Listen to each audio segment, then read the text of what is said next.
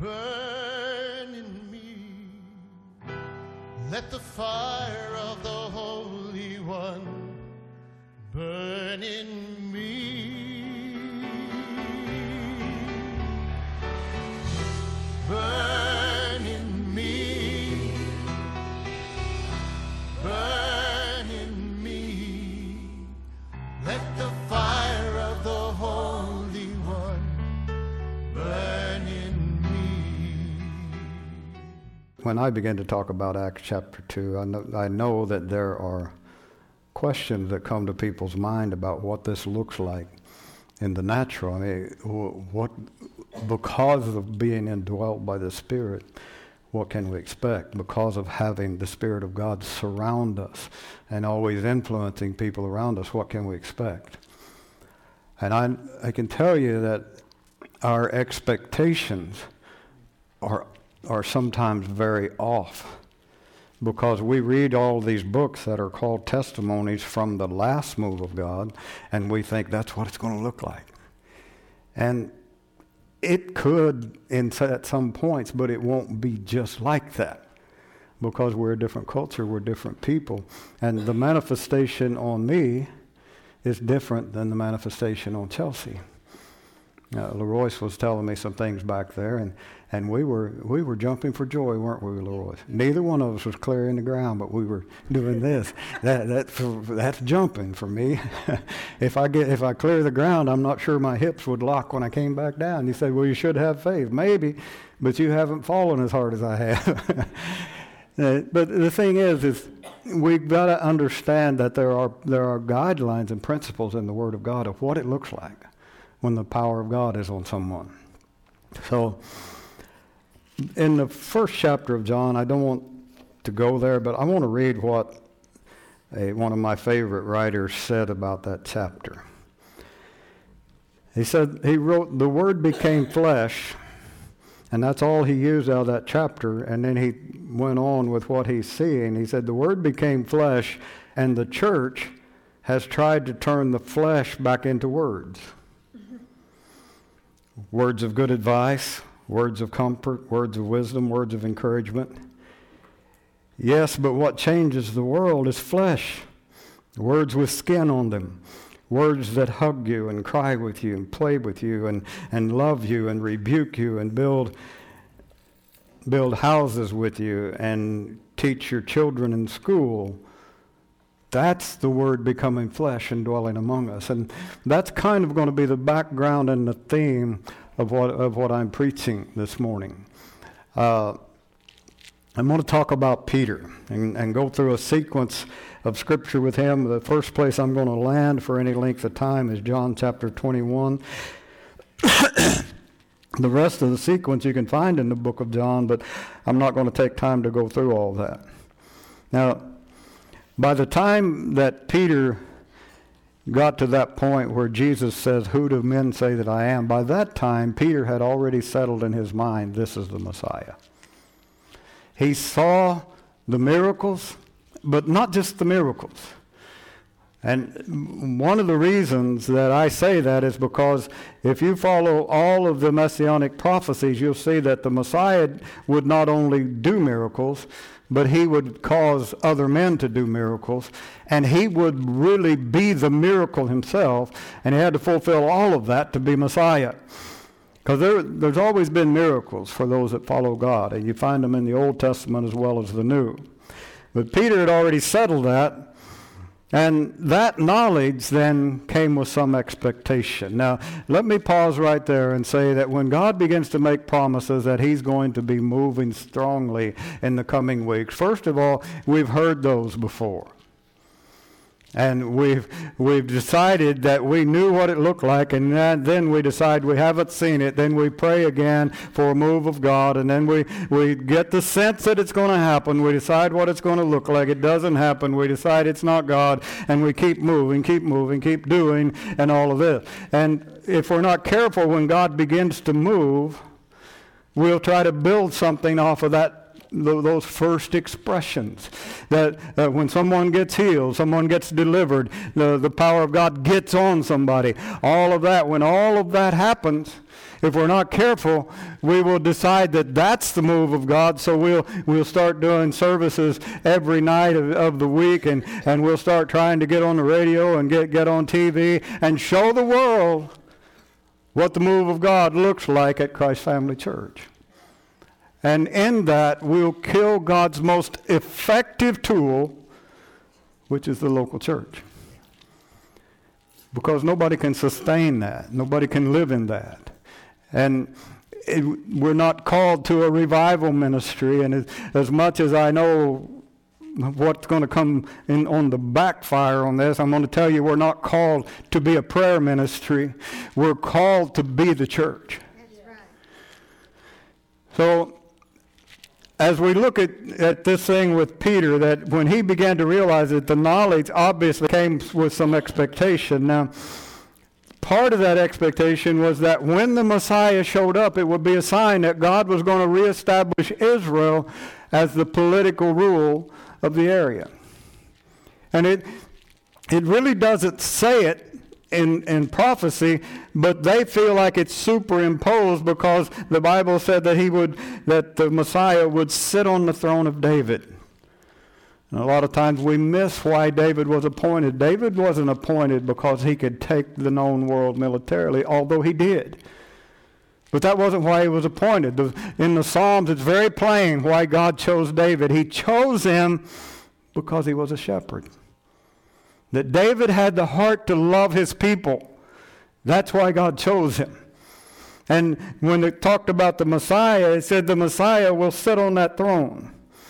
And not only did they figure that God was going to restore power to Israel, but, it's natural. We've got this Messiah who it seems that he's going to be God's king, because God said, I've set my king on his holy hill. I've set him. I've established that. So the people around the king are going to come into power. They're going to come into authority. They're going to be somebody. And so Peter kind of, no doubt, had this in the back of his mind when Jesus says, who do men say that I am? And then he turned it and said, but who do you say I am? And Peter said, you're the Christ, you're the Messiah, you're the Son of the living God. But it came with all of that baggage. Now, when Jesus began to talk about his sufferings, what was Peter's response? You remember? Peter said, oh no, Lord, not you. I see that you're the Messiah. I see that you're the Son of God.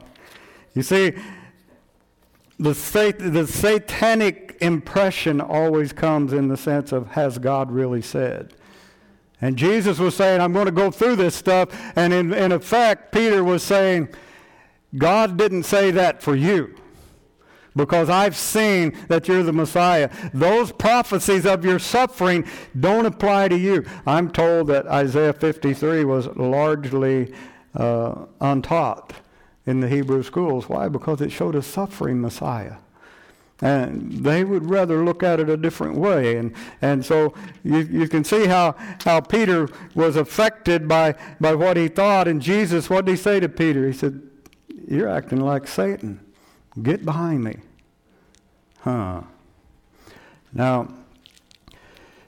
let's go on from that and go into the court of Caiaphas. As Jesus was taken, he'd been in the upper room. There's much we could say about that. We won't. They took him, and Peter, he was the man. When they came to take Jesus, he still tried to stop it. He jumped off and cut the guy's ear off with a sword. Still Peter. I can identify with Peter. I know that feeling of they're not going to do that to me. They're not going to do that to us, and on it goes. But now Jesus is there in the court of the high priest, and understand the backdrop here. As fancy as people of that generation were able to make it, that's what the temple looked like. It was that court where the high priest received people into audience. The seating behind him, or the setting behind him, would have been that holy place where only the priests can go in, and where the fire of heaven had been known to fall, and on and on. Peter was looking at Jesus with that backdrop. He was seeing all of the pomp and circumstance of religion.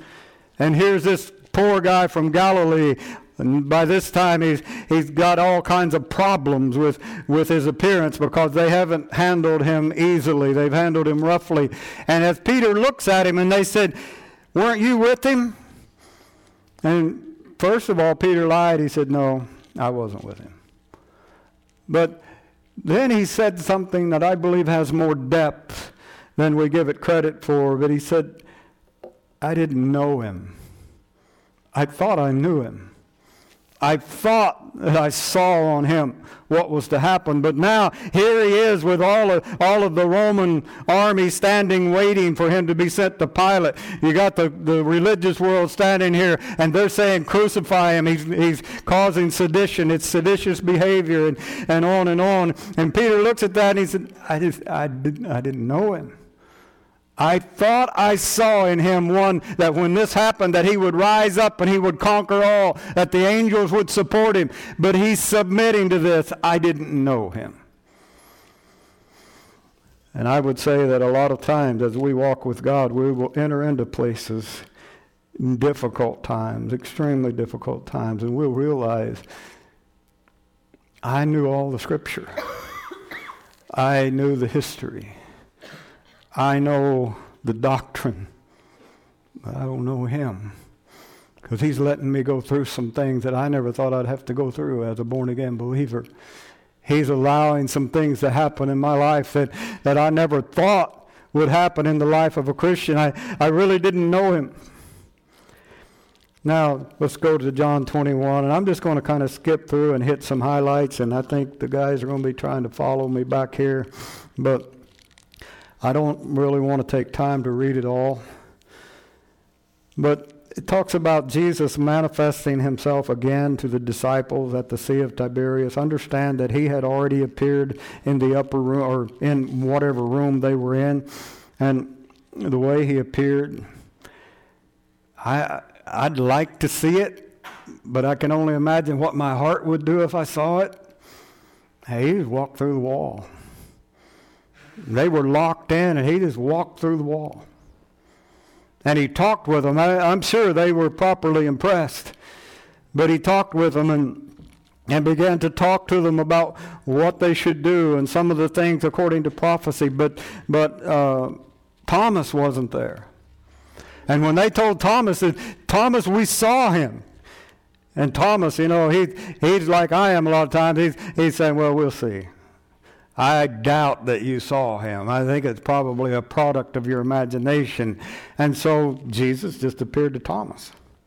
And when he appeared to Thomas, he told Thomas, and this is my thinking of how it must have gone, because they didn't record every little thing. But Thomas, you didn't believe that I was real. And Thomas, here, touch. Now this is the truth. He said, Thomas, touch me. Thrust your hand in my side. I'm showing you that I'm just as real, if not more real than you are, but at the same time, I just walked through the wall. A level of spiritual attention that we're not really quite ready to handle. So I can see that when it says here that in verse 2 of chapter 21, said Simon Peter and Thomas called Didymus, which is the doubter, and Nathanael, Cana of Galilee. There's 7 of them gathered there. And Simon Peter looked at all of them, and what did he say? I'm going fishing. Now, I think we can understand that too, and I think that my understanding of this comes from having walked with God a long time. I think these guys by this time had accepted that their Lord was risen, that their faith was no longer in the tomb, but it was alive and well, and the object of their faith was before them, and he had already talked to them some about what they were to do, and it had gotten so heavy in their minds that Peter, being a fisherman, was like me sometimes. I just need to go fishing. I just need to sit there and watch that line and just know that the next time it flicks is going to be the big one, and not think of anything else and try to clear my consciousness. I just need to go fishing. So I don't think there's any great sin on their part, but they went out and they fished all night. The other guys, by the way, the other 6 said, oh, we're going with you. If you're going fishing, we're going too. And they were out there and they fished all night. And then verse 5, when they didn't know it was Jesus, but this guy on the shore said, children, you do not have any fish, do you? Nope. And he said to them, cast the net on the right-hand side of the boat, and you'll find a catch. Now, can you imagine what went through Peter's mind? Now, Peter's a strong-minded guy. He's very opinionated. Again, I identify with him. And I can, although it doesn't say he said it, I can just imagine what he's thinking. Yeah, we fished all night. We're the fishermen here. We've done this for years. We know about it, but we'll keep things good, and they toss them out, and they get more fish than they can drag in the boat. Somebody takes another look and says, that's the Lord on the shore. And when Peter knew that, some people tell you that he jumped naked into the sea. No, he didn't. He was naked before he saw Jesus, and he put his coat on and jumped into the sea. And Jesus helped pull him in. And he began to feed the disciples. Where did his fish come from? I don't know. He might have walked out in the waves and caught them and tossed them. I don't know. I'm not going to try to preach doctrine about him doing all kinds of things that I don't know if he did them or not. But I know that he's having a profound effect on him because they were calling him in that time Lord. I'm referring back to Doug's message now. The first thing they recognized was he's Lord. And that word Lord, when you take it over into the Old Testament as it's applied, it would have been applied to Adonai, which, if you read it through, it comes down to being the God who always meets you in the midst of your battles. Lord. You're Lord of my life. And so Peter stood there, and they began to eat. And when they began to eat, they sat around and they'd done what they usually do. But then when they had finished, I'm already down to verse 15 in the way I'm looking at this. When they finished, something happened that Peter had been expecting but not necessarily wanting to happen. But Peter knew that he had denied Christ and that he had lied. He knew that he did it at Jesus' most difficult moment. He knew that he had been so confused after he seen him that he had told the rest of the guys, I'm going fishing. I got to sort this out. So he wasn't looking for a walk along the beach with Jesus. Now, how do I know they walked along the beach? Because it says that the disciple that Jesus loved followed after them. Now, this is not an aside. I want you to get this. Go through the Gospels sometime and look for relationship, and you'll find it. These guys had deep relationship. John, a powerful, powerful writer, had some of the most powerful experiences with the risen Savior that anybody had in the book of Revelation, and then he talks about it again in his gospel. But John's not above letting them know who he thought he was. He said, I'm the guy that Jesus loves. Why? He was close to Jesus. He was a part of the 3 that was with him all the time. And the rest of them were there, but they didn't have the guts to sit up close to him and get really into his mind and into his heart. And John, he didn't care about that. He said, I'm the guy that Jesus loves. He didn't mind mentioning that when everybody else ran away, that he didn't run away. And he went down because he knew somebody, and he got in and he watched the whole thing. He didn't mind letting us know that although the rest of them stood back and weren't mentioned at the cross, that he was at the cross. He didn't mind letting them know that when he was there and Jesus was concerned for his mother, that he spoke to him and said, this is your mother now, I want you to take care of her. He didn't mind letting them know. He also didn't mind when they had given them the word of the resurrection that they all took off for the tomb, and they run off and left the old guys. John got there first, and Peter was lagging behind, but I was there first. I looked in. I saw those angels. I saw the empty tomb. See the relationship that these guys had, because that's the way guys deal with each other. Yeah, you're old and slow. I beat you. They had sat around campfires, and they had walked the roads together. They knew each other. They probably gave each other problems about one of them asking to be at the right or left hand of Jesus. All these things, these guys had relationship. Why is that important? Because if we're ever going to demonstrate who God is in this earth, it's going to be through our relationship. Jesus said it himself, "You love one for another." And folks, that's the best thing we have going for us in this house, is we love each other. And we hang out with each other. Is there ever arguments? Yeah, you probably don't know about them, but yeah, there's arguments. And sometimes we have to do like the guys had to do with Doug, step in between sometimes and make sure that it doesn't come to blows. But the thing is, we love each other. And it's a family type love. And that's what God is doing on the earth. He's building family. I want to read something to you that I ran across this morning. I got it on my phone, but Chelsea helped me. If I can find it.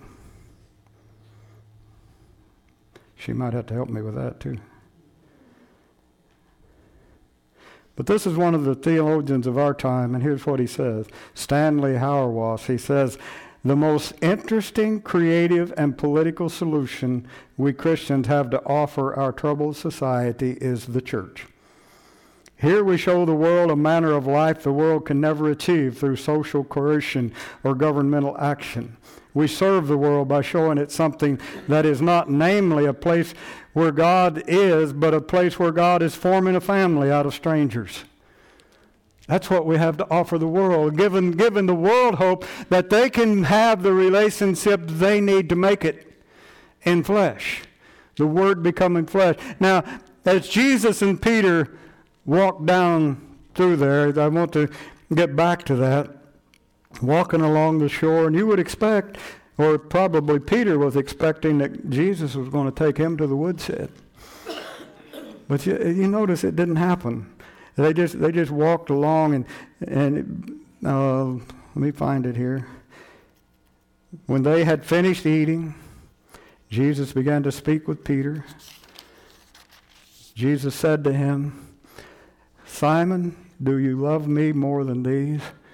Now the reason I know that he said, "Come on, Peter, let's go for a walk," is because the disciple that Jesus loved was following along behind him. And Peter wanted to divert it. He wanted to say, "Well, you're asking this of me. What about this guy?" And in my old Oklahoma English, Jesus said something to the effect of, "Peter, that's not your business how I work with him.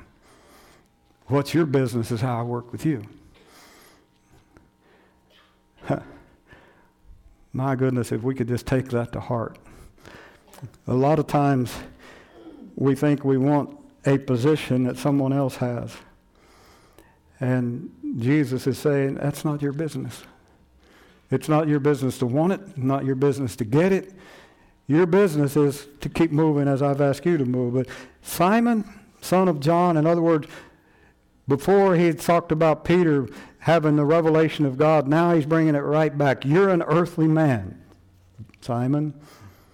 Do you love me more than these? And Jesus was using the word there, agapeo or agape, whichever one it might happen to be. It's still the same kind of thing.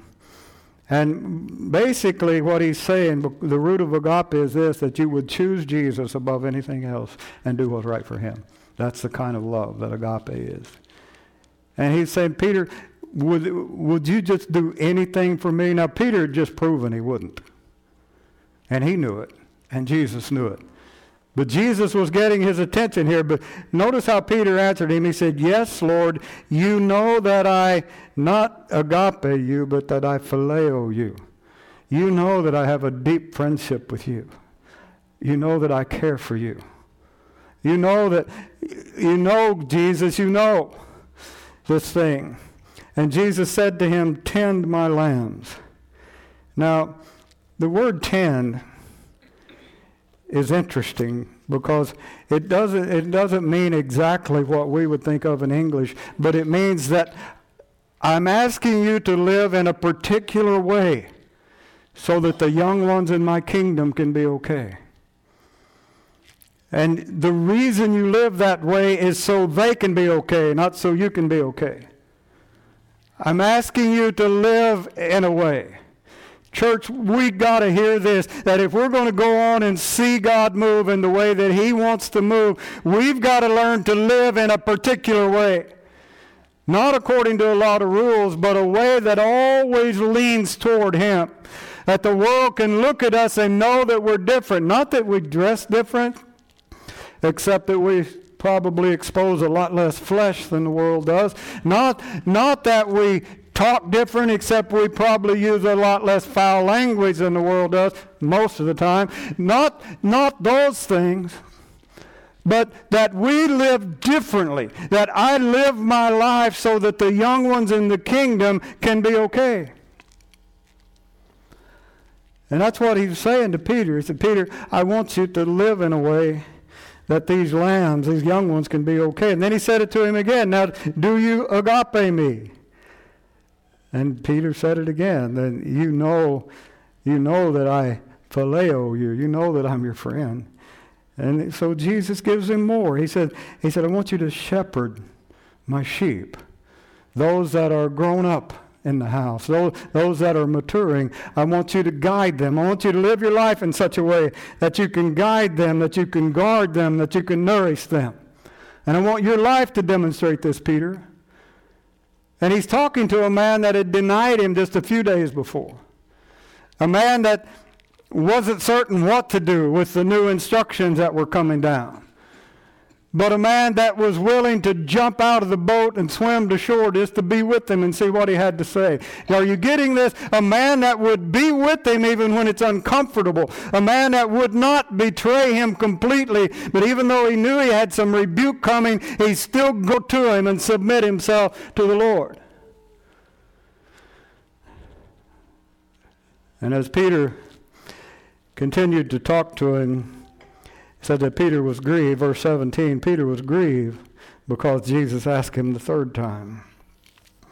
Now back, you can find it in Luke, and you can find it in at least one other place in the Gospels, where Jesus had told His disciples, I want you to go and I want you to tarry in Jerusalem until I come, or tarry in the city. And then over in Acts He says Jerusalem. But look at Acts chapter 1, verses 4 through 8. And I want to go through this verse by verse. Jesus said, I want you to gather in Jerusalem. Now, one of the things that's significant to me as I ponder the life of Peter is with all of this difficulty, that when Jesus said, I want you to do a certain thing, I want you to go and wait, in all of His impetuous nature and all of his tendency to have an opinion and all of his tendency to argue on this, he went to Jerusalem and began to wait like the others. Why? Because he was so aware of his own deficit to even be a friend to Jesus, unless he got that promise that was from the Father. Now, many people would say there's no difference between the experience coming up in Acts chapter 2 and the experience of the disciples. There's definitely a difference. It's in the Word. And your argument won't be with me, it'll be with the Word. In the Gospels, it said that Jesus breathed on His disciples and told them, receive the Holy Spirit.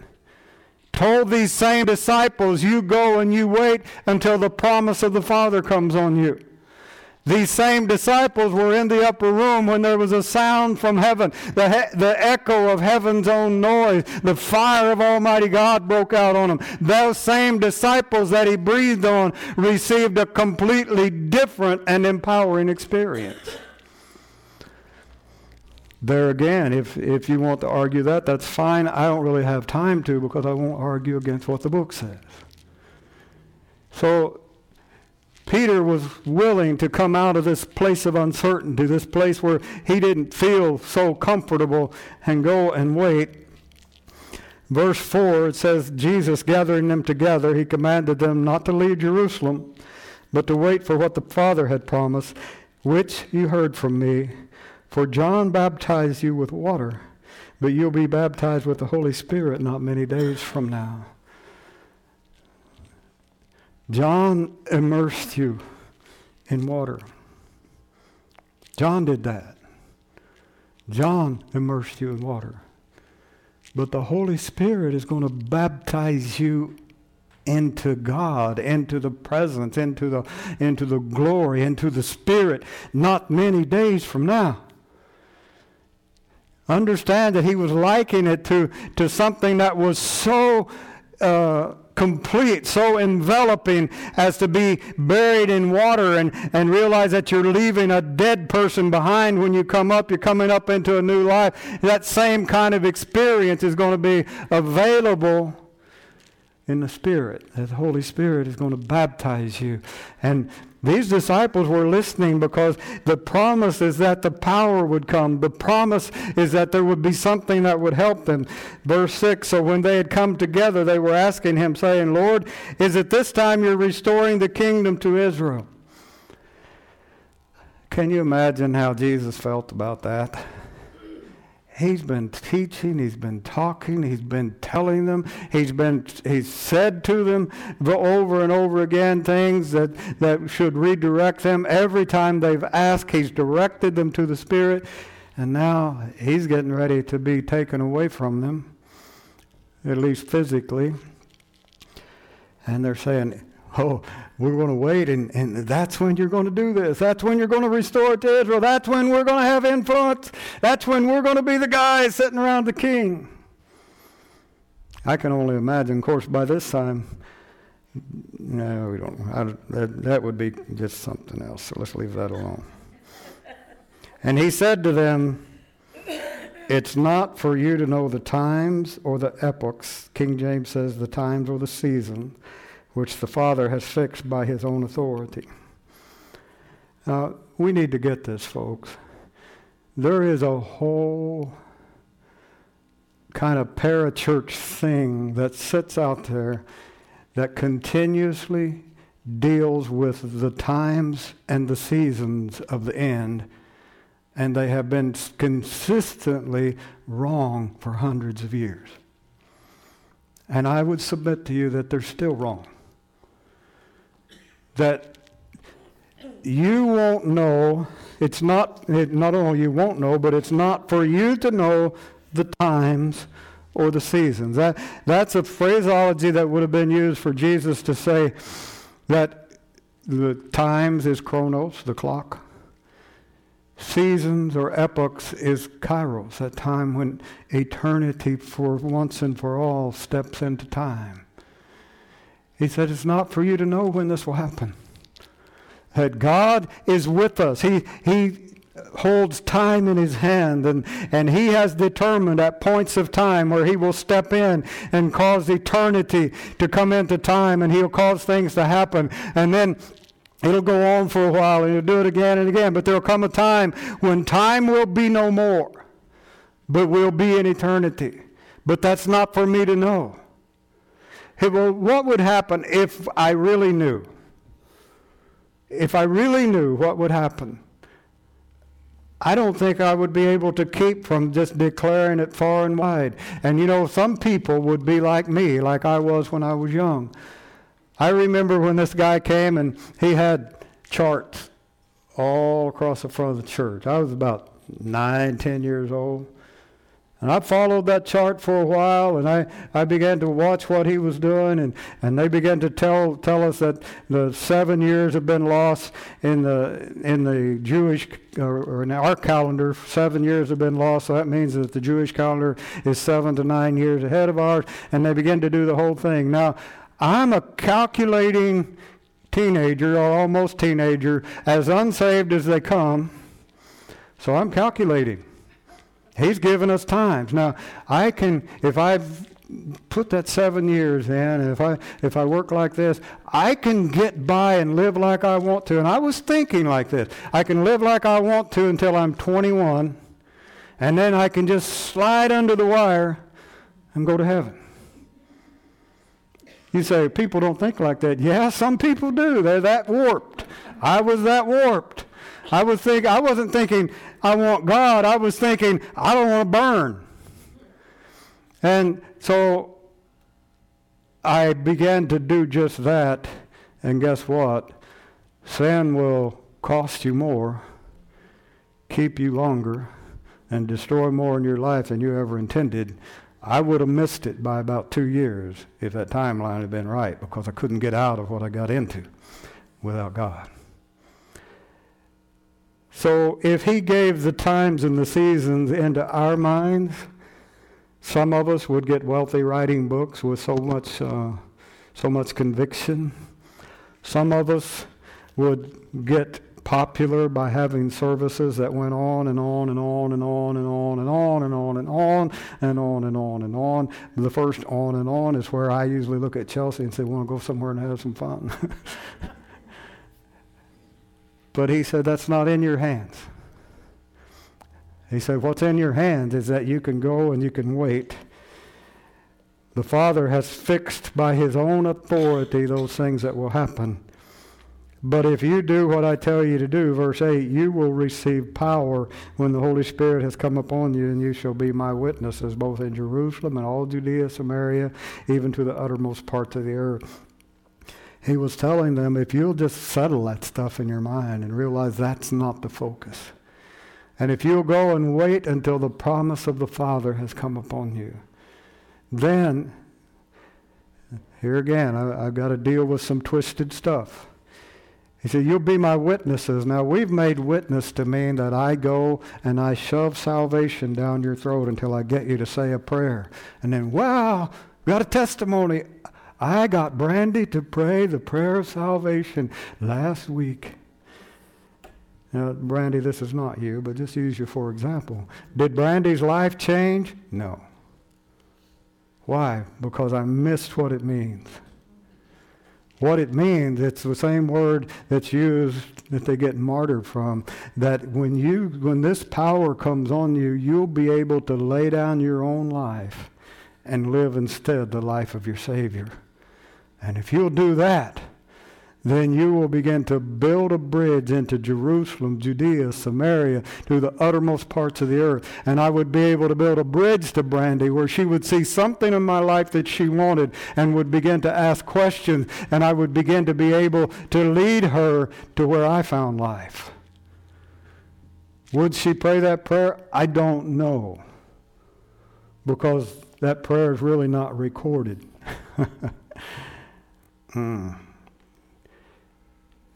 Folks, there's a few things we need to change. That's one of them. But when the Holy Ghost comes on you, you receive something on the inside of you that changes who you are from the inside, and it begins to work out.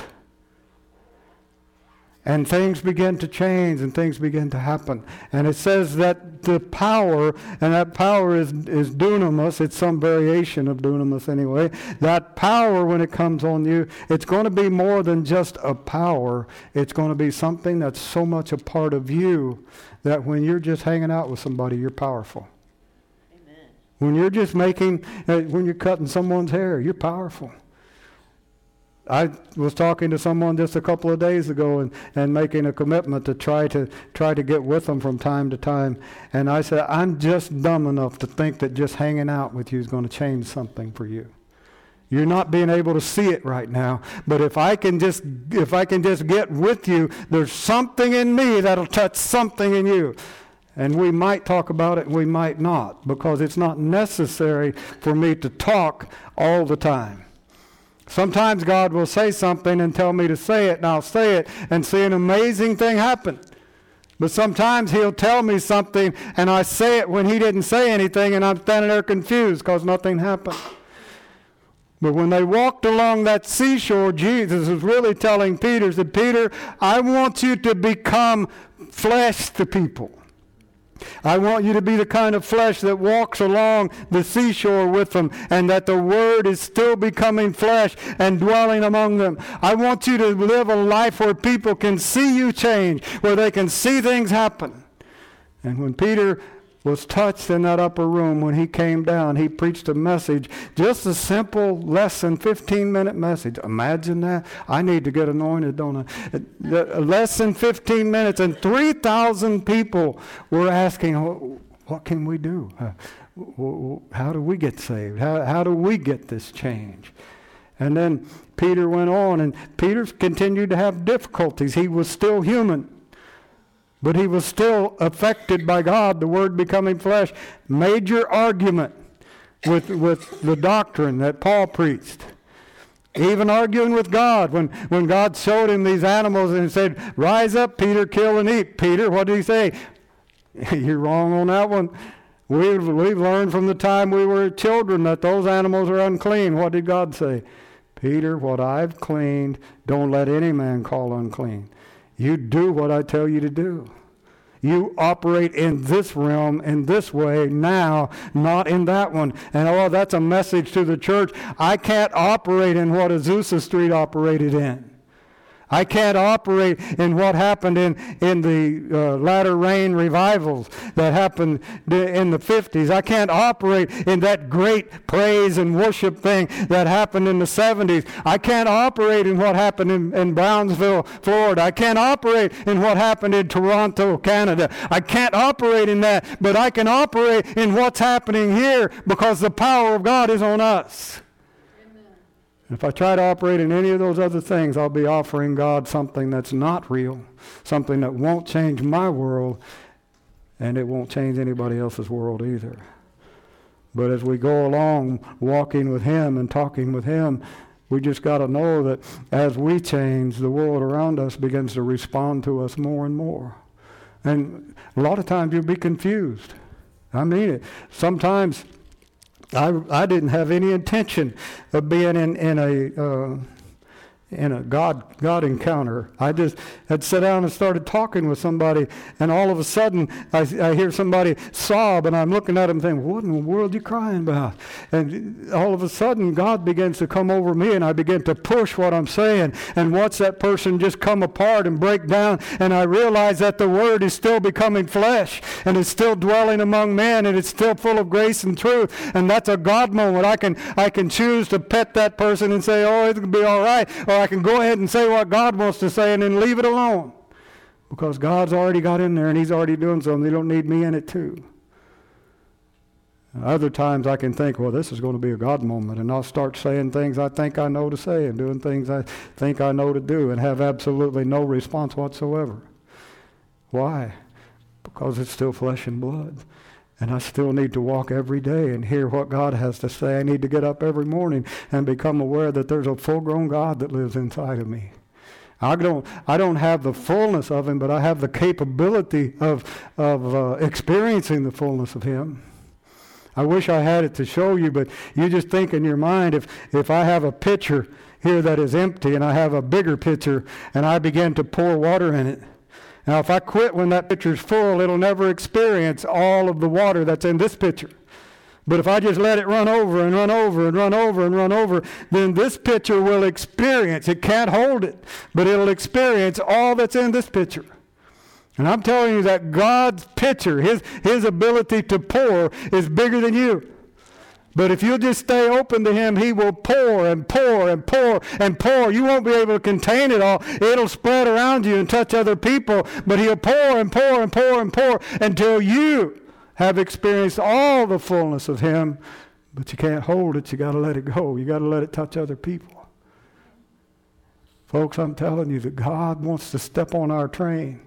I heard Dave Limmer talking about this the other day, and I'd never heard this illustration. I like it. He said, life is like a train track. It's got a beginning and it's got an end, and that train is somewhere on the track. He said, God's not on that track. God is standing in that dimension off to the side, and He steps in wherever He wants to. If He needs to take you back and get something healed in your past, He'll take your train and move it there and heal it up and then send it on its way. If He needs to meet you somewhere, He'll meet you right where you are. If He needs to be out there and prepare something for you to go to, He'll be out there and prepare it. God's not in your life completely, but you can experience the completeness of God in your life if you just let Him step in and do His stuff. As we walk with God, it's going to seem very natural most times, until all of a sudden you're minding your own business, and then God gives you some little something to say, and somebody in front of you just breaks down. And then, I don't know about you, you're probably better at this than I am, but when they break down, I'm sitting there saying, now what do I do? I'm sitting here at Hy-Vee, and this person sitting across from me bawling like a baby, and people are wondering what I've done to this person. That's how full of faith I am. But then I'll get it. I begin to realize, hey, God's in this thing. And begin to just listen and stay open on that level and let him begin to speak and let him begin to touch us. Let him begin to move us. Folks, I'm telling you that God wants to use you. He don't have to. It's your obedience is not going to cause heaven to come today, or it's not going to cause it not to come tomorrow. But God will let you experience him, and he'll let you experience victory. I'm going to use an Old Testament illustration to close this. Remember the life of Samson? That this lion roared up against him, and the Spirit of God came on him, and he tore that lion. Remember that? That's always impressed me. You say, oh, that's just an illustration. No, seems to me like it's what happened. And if it's not, don't bother me. I enjoy believing it. But a few years later, Samson coming back through the same area, and he remembers that. And he goes over and looks, and the bees have set up a nest in their hive in there, and there's honey. That carcass is full of honey. And I get this picture of Salmon. It says that he took from it and ate. I can see him grabbing that, and that honey running down, dripping off his elbows and on his beard and his chin. He's enjoying that past victory, the sweetness of it. Every one of you at some level have had a past victory, even if it's just victory over your previous life. Sometimes just go back there and enjoy the sweetness of that. The sweetness of that victory. It's an amazing, amazing thing. Sometimes I just go back in my mind to some of the healings that I've seen that's happened instantaneously. And what I'm trying to do is build up my response to healing that's not happening so quickly. And to realize that God's a healer. And if he healed that time, he's never different. He's the healer. So if he healed here, then he wants to heal here. So I'm saying, oh God, step on this train right here. And let's see this thing happen. I stood there in that hospital room yesterday listening to Paul Washington Jr. as he began to talk about things that God had talked to him about, but he had chosen to live his own life instead. And he told me several times, he said, I know why I'm here, because God allowed this to happen so I could get settled down and I could hear him. And I could begin to live differently. Folks, God doesn't make these things happen, but he looks at it and he knows it's going to happen. And so when it does happen, he's ready to talk to you because now he's got your attention. But it doesn't have to be that way. You can live your life getting up in the morning, realizing that you're full of the presence of God, and then talking to him, God, what are we going to do today? Sometimes he'll lay out a day for you. Other times he just doesn't say much, but you just become aware of him. And then through the day he leads you and guides you. For me, one of the first things we're going to do is we're going to get a cup of coffee. Amen. You say God's not in that? Oh, yes, he is. Because he don't like to talk to me until I've got a cup of coffee in my hand. Seriously, I don't think he minds at all. If I did, I wouldn't drink it. But the thing is that God's going to go about your natural day while you're doing natural things. And if you let him, he'll step on your train from time to time, and you'll see the hand of God at work, just staying aware. But get this, you don't have to fix anybody. Not only you don't have to, but you can't. I can't fix, as much as I'd like to, I can't fix Trent's legs, but God can, Trent. He can do it much better than I can. Trent, are you 40 yet? No. You know that guy at Gate Beautiful was 40 years old when the power of God hit him, and he hadn't walked for 40 years. He jumped up and started leaping and jumping because the power of God touched him. I can't do that, but God can. I couldn't save me. I tried to get myself straightened out where I could offer myself to God, and I was a miserable failure at getting me straightened out. I managed to quit drinking, and I just became a dry drunk. hard to get along with, meaner than a snake. I needed deliverance. I remember so many things that God delivered me from, but he did it. I couldn't do it. Yes, I'm that weak.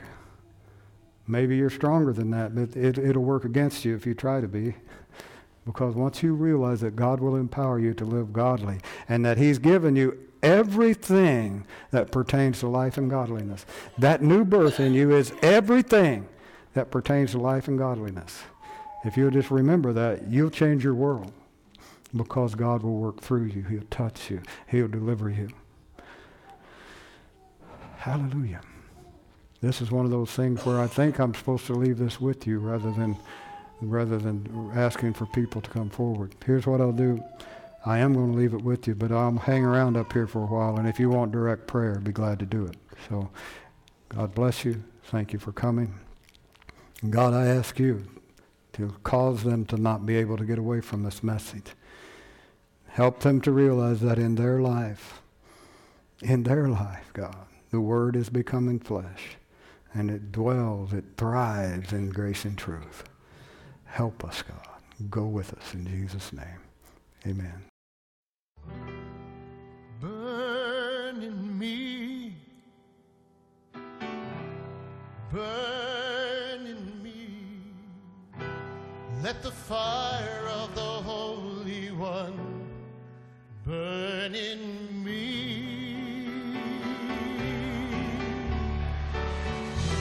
Burn in me. Burn in me. Let the